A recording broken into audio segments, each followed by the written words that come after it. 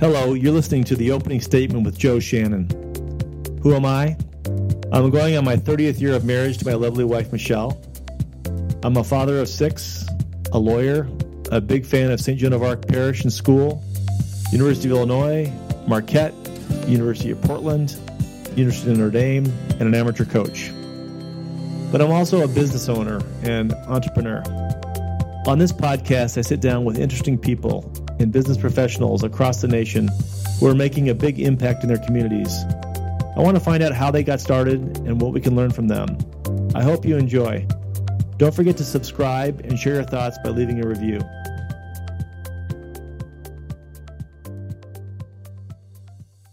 Good morning. Hello. We're here with David Meyer. David, how are you this morning? Good morning, Joe. I'm doing well. How are you? Good. Hey, listen, I know that we're speaking over the lines today, and so this will be a nice time to catch up. The first thing I want to ask you, David, if you could introduce yourself to the listeners and tell us where you're from. Sure. Thanks for having me. It's great to be here. My name is David Meyer. My law firm is Meyer Wilson. We have 6 lawyers based in Columbus, Ohio, with offices in California, Michigan, and Ohio. And I'm primarily an investment fraud lawyer. So my team as investment fraud lawyers represents investors who have claims against financial advisors for investment misconduct. Wow. So let's talk about that journey here. Where are you originally from, David? Yes, sir. I grew up in a small city in West Virginia. So I grew up in West Virginia. My father was a personal injury lawyer. In fact, he continues to practice personal injury lawyer. He's been a lawyer for more than 60 years. So he's 87 and still a trial lawyer, still tries cases. Out there in West Virginia? Yes. Wow. Yep. What part of West Virginia are you from? Charleston, capital city. Oh, that's great. And then, so did you end up graduating from high school out there? Yep. I graduated high school from Charleston and then went to college in Ohio and law school in Ohio, in Columbus here, actually, and started law clerking for a personal injury firm in Columbus during law school and stayed here. And my law firm started about a little over 20 years ago. So how long have you been doing investment fraud cases? So I started in 1998. I was a third-year lawyer, and my first case came in. I was working for somebody else at the time, but I took that case, and that case led me to opening my own firm to focus on investor claims. So although your office is in Ohio, you say you have offices in Michigan and California. Are you able to handle cases throughout the 50 states? Yeah, so investor claims is a much different type of case than a typical dispute. So cases against financial advisors are not pursued through court. So if you have a potential claim against your financial advisor, you can't call up a local lawyer and just file a lawsuit in court, because everyone who opens an account with a brokerage firm or financial advisor, in the back pages that nobody reads of the contract, the new account documents, there's a mandatory arbitration provision. And this has been upheld since the 80s by the Supreme Court. So if you ever, and you agree by opening an account and you can't get out of it, but you agree that if you ever have a dispute with your broker or financial advisor, that you give up your right to go to court and you go through mandatory arbitration. So we're securities arbitration lawyers. And because it's done through mandatory arbitration through the regulatory authority called FINRA. These cases are pursued through the FINRA, which is the Financial Industry Regulatory Authority. It's a nationwide practice. So we represent investors from all across the country, over 1,000 investors over the last 20 years. So you're able to go, for example, and you could handle a case in New York City and arbitrate a case in New York City or Massachusetts or Montana or anywhere. Yes. So a couple states have some guidelines, and we have lawyers that are also licensed in other states as well. But yes, we have a nationwide practice, and we get inquiries and referrals and cases from all over the country. It usually starts with a phone call. We might do a Zoom conference call, do it over the phone or via video conference, get the information from the client. We do a lot of this remotely through secure email and document exchange. And the case is actually filed electronically. So you don't go to court and file a case. You file the case electronically through FINRA's dispute resolution process. And then the process is all done through telephone, conference calls, video conferencing, and then ultimately there's a hearing. And these cases take about 12 to 14 months. But the hearing, if it doesn't settle before then, is actually done in the city where the investor resides. So we do travel to the city for a final hearing if the case isn't settled beforehand. And other than your 22 years of experience of doing these type of cases, what type of training or certificates do you have to get? Anything else other than your law license? So I do have a master's in tax, but that's not required for this type of work. So no, it's just the experience of doing these cases over 20 years. We've got 6 lawyers here. We've done a tremendous amount of these cases. We have a whole bench of lawyers and experts and work with mediators. So it's just the team we put together over the course of that 20 plus years that allows us to do, this good work for our clients. So you live in Columbus? I live, yes, I'm based in Columbus, Ohio. Yep. Oh, great. And so tell me a little bit, you have a family?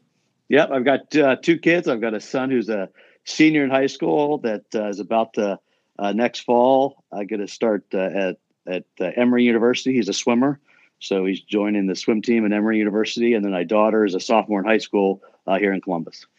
That's great. And then what about the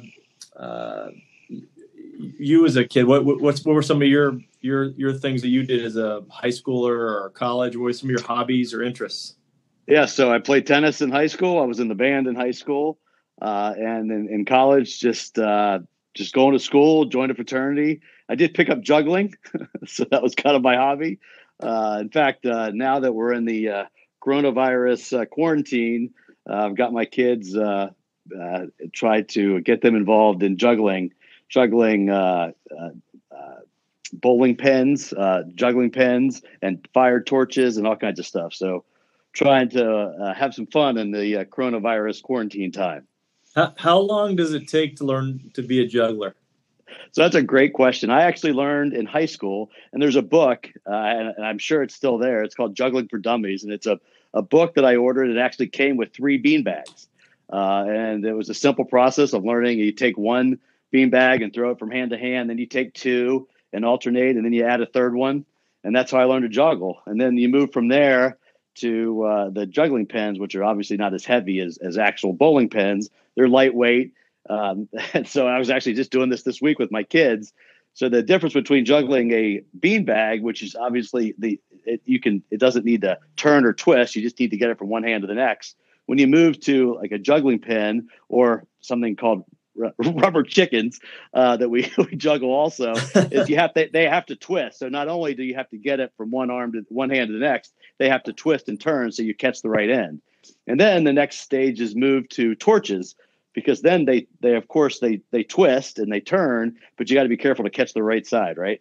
Wow. And are there any videos of David Meyer juggling that are on the internet somewhere? No, I don't think so. Luckily, the highlight of my juggling career was pre YouTube, I think. But I do have a good story that the night, my first official date with my now wife of 22 years, I did juggle fire for her or in front of her. And I'm not sure that's what got her hooked, but that is the story, that I did juggle fire for my wife in our first official date over 24 years ago now. So exciting stuff. Married 20 some years. And I know that you and I are both law firm owners, and, we both enjoy doing that. And that's how we met. One of the things that I've always found is that, we may have business partners or people that work with us, but there's nothing like that first time that you opened up your law firm and you talked to your wife and your wife said, "Let's go for it." Tell us about that, how that went. So it's a great question. And it's a story I remember, I think about quite a bit. This was actually 1999. And I had one case that was going on that turned into a really big case, a class action against Prudential. But I started that when I was a 3rd-year associate at a law firm. I took that case with me with my boss's blessing. And I decided I was going to be the lawyer in the Midwest that sued stockbrokers. Well, depending how old everybody is, in 1999, remembers the stock market was screaming high, going way up, sort of like how it has been from 2009 up until about a month ago in early 2020. And everyone said, David, how are you ever going to make a living, suing stockbrokers and financial advisors for misconduct when the market's going straight up? So I did it, and I opened up my firm in December 1999. And then about 2 or 3 months after I turned the lights on and plugged the computers on, the dot-com crash occurred, and I had about 150 cases instantly. So, I had some help. I brought in some lawyers that had some more experience than I did at the time. And but there was a long time we weren't making any money. So my wife was a teacher. She taught English and American literature high school to seniors for about 12 years or so. And we were living on her salary, and I wasn't making any money. And I was by myself, and I grew it from there. And now we've got 6 lawyers and about 10 team members, and we built it from there. But and I'm sure you have a similar story. But it was scary and exhilarating, and it's been a great run for me over the 20 some years, and I'm looking forward to another 30 years hopefully.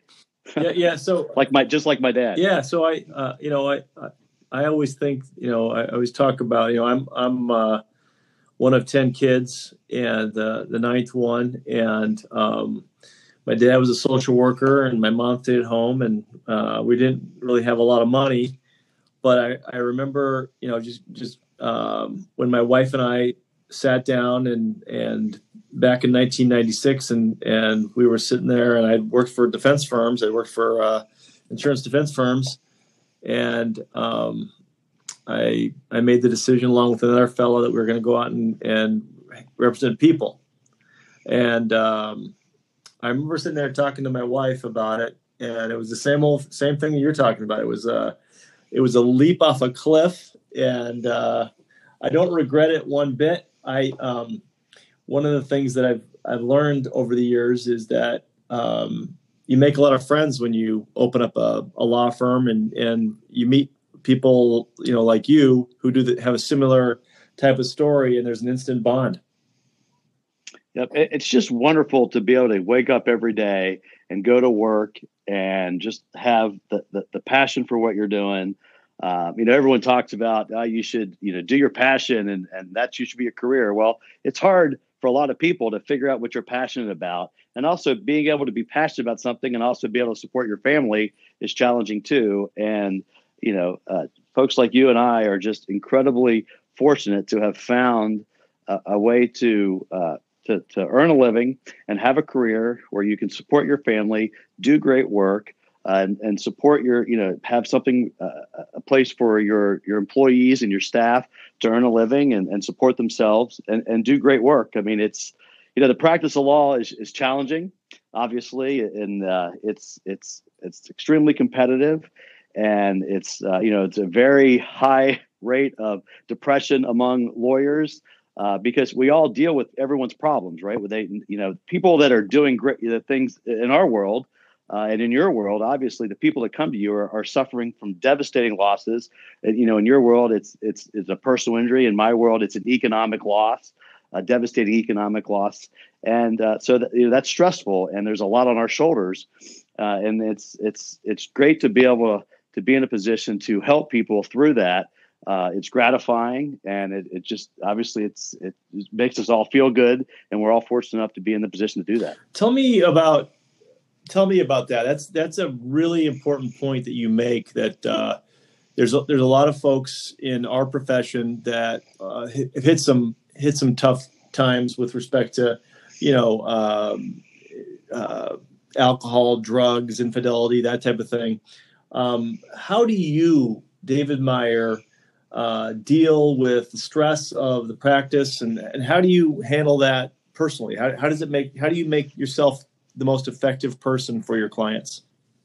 That's such a good question, and I'm an optimistic, positive person by nature.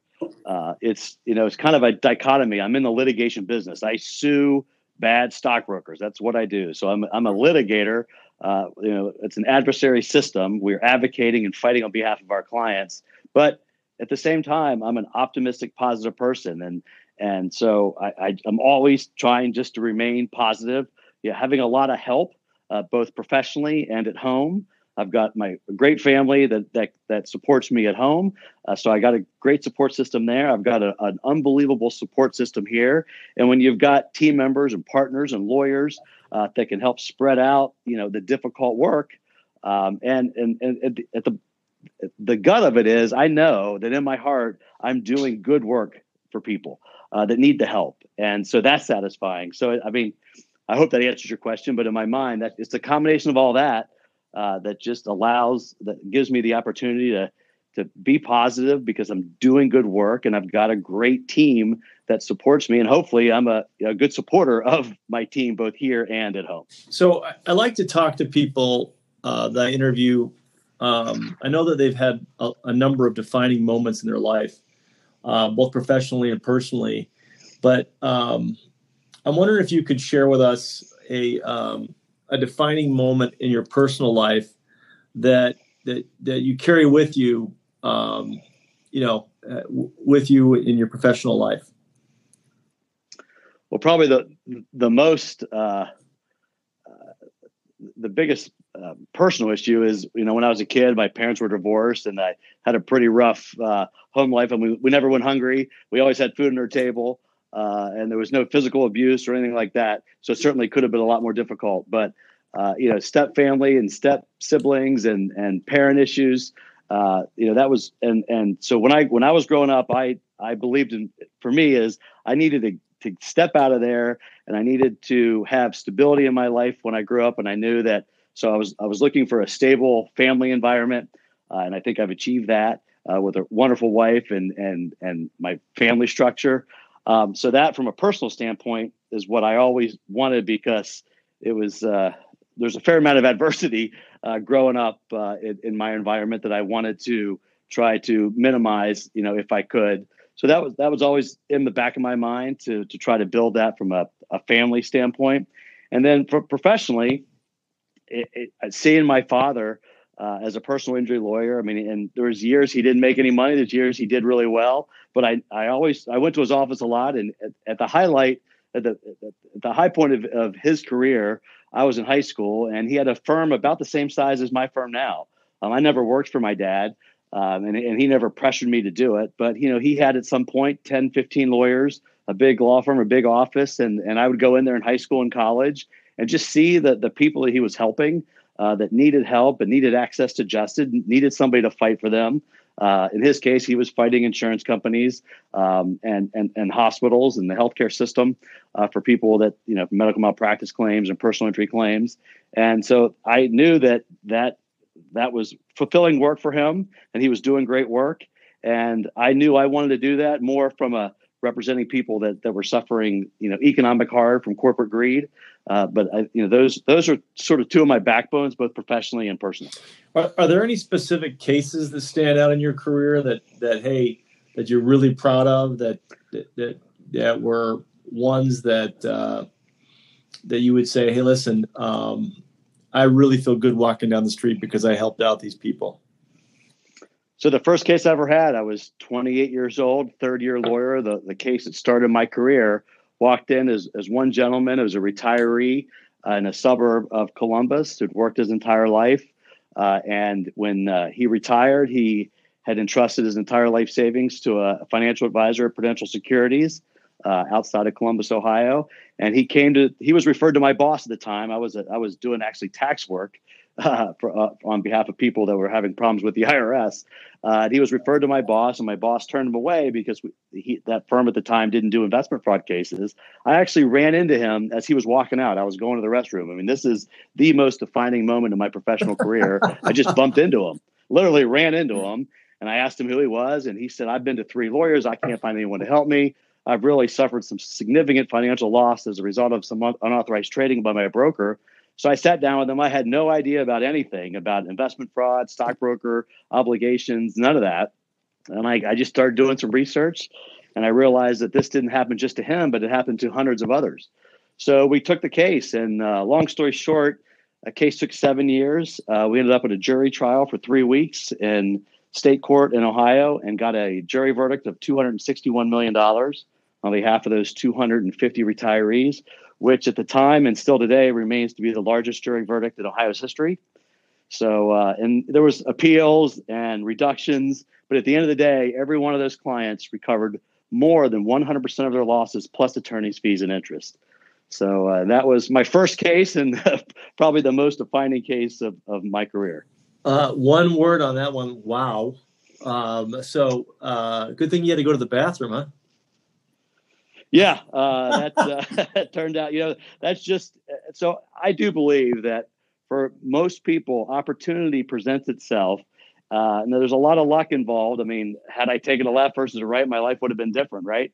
But it's a lot of times it's opportunity that presents itself, but the people that they make the decision to step through the door, open that door. I mean, I could have obviously done a lot of different things. In my mind, the fact that I took that step and went through uncharted territory for me, I didn't know anything about it, but I was interested in trying something new and trying to help them. And it obviously that worked out. It's amazing how things like that happen. Yeah, it's my firm belief that that we don't meet anybody by accident, and every person that we meet, whether it's at the grocery store or in court or anywhere in life, that we're either going to be a plus to that person or a minus to that person. And it sounds to me like you were a plus to those 250 Prudential people. And I still hear from some of them. So I really, obviously that was a big part of my life. And I've been able to help a lot more after that. I mean, a lot of retirees, a lot of people who have just suffered devastating losses that we've been fortunate enough to represent and help. It's really, it feels great to be in that position. I will tell you, it seems like there's a lot less of new lawyers coming into the field, whether it's plaintiff personal injury, whether it's, plaintiff representing people in plaintiff's work. There seems to be a lot less young lawyers. I am president-elect of the Ohio Trial Lawyers Association, called Ohio Association of Justice. And what we're seeing is in Ohio, and I think this is just part of what's going on across the country, we're seeing a lot less younger lawyers getting into the profession on behalf of plaintiffs. And it's there's a lot of reasons for that. But I really hope that we can encourage more young lawyers and even lawyers that are more experienced that may be unhappy doing what they're doing, an opportunity to explore this, because there's a lot of people that need help. There's a lot of people who are denied access to justice, who need lawyers like us to step up for them and fight for them.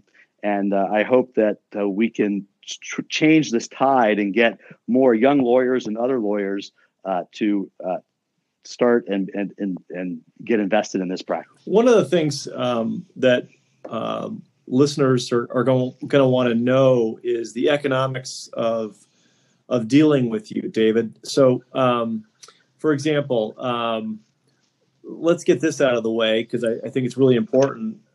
How can people reach you? So they can reach us several ways. Our website, we've had a website for 20 years called investorclaims.com. It's one word, investor, singular, claims, plural, investorclaims.com.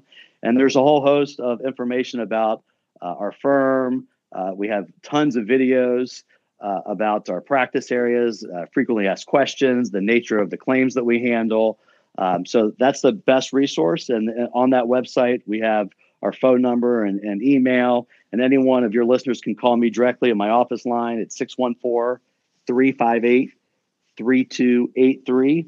And our contact information is on the website. But that's the best source of information. We've been building that site for nearly 20 years. So there's a lot of resources there.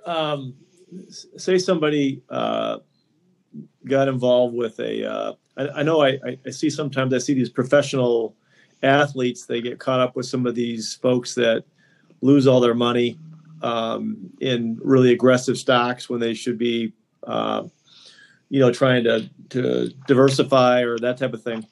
Say that somebody wants to call you and have a consultation with you. How much does that cost them? Yeah, so we don't charge at all for any kind of consultations. We have a claims analyst in-house, plus the lawyers are obviously available for consultation. So all of our case reviews, consultation, there's no charge for that. We handle all of our cases on a contingency fee. We don't charge a retainer. So if we think this is a case where we can recover losses for our client, we'll offer representation. All this is, of course, in writing, purely a contingency fee. And then if we recover, the fee is about 35% of what we recover, plus any expenses we advance. And if we go through all this, and then if there's no recovery, then there's no fee, and we absorb the expenses that we've paid on behalf of the client. So hold on a second here. I've lost $1 million. I don't know where to go. I know that my financial advisor didn't make the right move. All I got to do is go to investorclaims.com, and you'll actually analyze all the documents, sit down with me, and I won't pay you a nickel unless you recover for me. That's correct. That sounds like a pretty good deal, David. Yeah. And we've seen just about everything that can happen in this business we've seen. So, in a 10 or 15 minute phone call, I'm not going to waste a lot of your time or the prospective client's time if I can't help them. And because we've literally seen everything. I've seen all kinds of lying and cheating and stealing. I've seen every scenario possible. We've had claims against every major brokerage firm. So, this is not going to take a tremendous amount of the potential client's time because we've seen so much. And there's also no opportunity to lose more money. Now, look, you can't sue your broker just because the stock market goes down. There's got to be underlying misconduct, but we know how to analyze that and determine if that's likely the case. In my business, when I'm suing, a large trucking company for somebody that's either fixed the books or driving too much, or a lot of these trucking cases that I have, the driver has only been driving for a month and was never trained, or there's always something that falls through the cracks, and that's where we get involved. We find out that when we deal with insurance companies, 96% of the time they're doing the right thing. It's just those ones that are the bad apples, or they fall through the cracks, and that's when, the way I look at it, we're helping the defendant do the right thing and make sure that they compensate the folks that have been hurt. And so that's kind of my approach to it. I don't know if it's yours. Yeah, Joe. So you might be surprised to know that a lot of our cases are referred to us by financial advisors. And people say, wait a minute, you sue the securities industry, you sue financial advisors. Why would they refer you cases? Well, we know that 95% of the financial advisors out there are doing their job correctly. They're recommending and implementing an appropriate investment portfolio for their clients. It's the 5% that are the problem. And the good brokers, the good advisors want to clean up their business. So, when lawyers that do what I do are getting the bad brokers out of the system, that helps everybody. So, lawyers like me, investment fraud lawyers, we're dealing in the 5% of the advisors that are lying, cheating, and stealing, and we're cleaning up the industry. So the advisors that are doing right by their clients are often our best source of referrals because they understand that. I want to switch gears here, David. So this is a pretty serious time right now in the country. We've got this virus that's been the scourge of throughout the world, China, South Korea, Italy, especially, and now it's coming here and has hit here. I know that New York's hit hard. Washington State, where I grew up, has been hit hard. What kind of thoughts do you have as a small business owner? Do you have any thoughts for the folks that are really struggling right now? How they can make it through as a business owner? What kind of techniques are you using to help your team make it through this time? Well, as the owner of my firm, my primary focus is our team here. and making sure that, I mean, everybody's scared, right? As owners, we're nervous. As employees, they're nervous. Our families are nervous. So, my job is to protect my family at home and protect my family here. So it's making sure there's an open line of communication, explaining to everyone about, where we are. Obviously, because our business is representing investors who have claims against brokerage firms, we have a tremendous high volume of inquiries now. So we're very busy, and we need to be able to do that remotely. And I need to make sure that we keep our lines of communication open. So, I mean, obviously every business is different. I've got a lot of friends, in the restaurant business that are, obviously struggling, but to protect, my house, meaning my law firm and the employees that work here, it's just making sure they understand that, that we're financially sound. We're prepared to go through this. We're going to help as many people as we can. But I want to make sure that everyone that's working here gets their question answered and make sure they have an open line of communication with me as the owner. Great. And David, it's been a pleasure talking to you today. Is there any final comments you'd like to make to any folks that are listening or are out there that are scared about they may have lost their life savings? Sure. So here we are. It's March 26th of 2020. And we're getting a lot of calls from retirees or folks who are what I call near retirees. And they call and they say, my portfolio was devastated by the market crash caused by the coronavirus. And what we tell people is that, look, you can't sue your broker just because the market goes down. But the bottom line is that full service financial advisors, those folks that we hire to entrust our retirement, they are required to recommend and implement an investment strategy that's appropriate for each investor based on their age, their time horizon, their investment objectives, and their risk tolerance. At the end of the day, these financial advisors are risk managers. Markets go up and down all the time. It's not that they're supposed to have predicted the coronavirus. It's that markets go up and down all the time. And a properly diversified portfolio that's asset allocated among appropriate investments should weather storms like this. That's what they're required to do. That's what they're paid to do. So, I'm happy to talk to anyone who believes their advisor failed to perform those obligations. And it's a scary time, but this is the time that financial advisors earn their money. As risk managers, they need to be prepared. They have to prepare their clients for these types of circumstances. And for our listeners, again, it's investorclaims.com. investorclaims.com, and David Meyer, who has a national practice in investor fraud cases. Thank you so much, David, and I appreciate talking to you. All right. Thanks, John. Thank you for listening to the opening statement. If you have any questions or comments about today's episode, you can email me at joseph@shannonlawgroup.com. Please subscribe and review if you enjoyed the show. I'll see you on the next episode.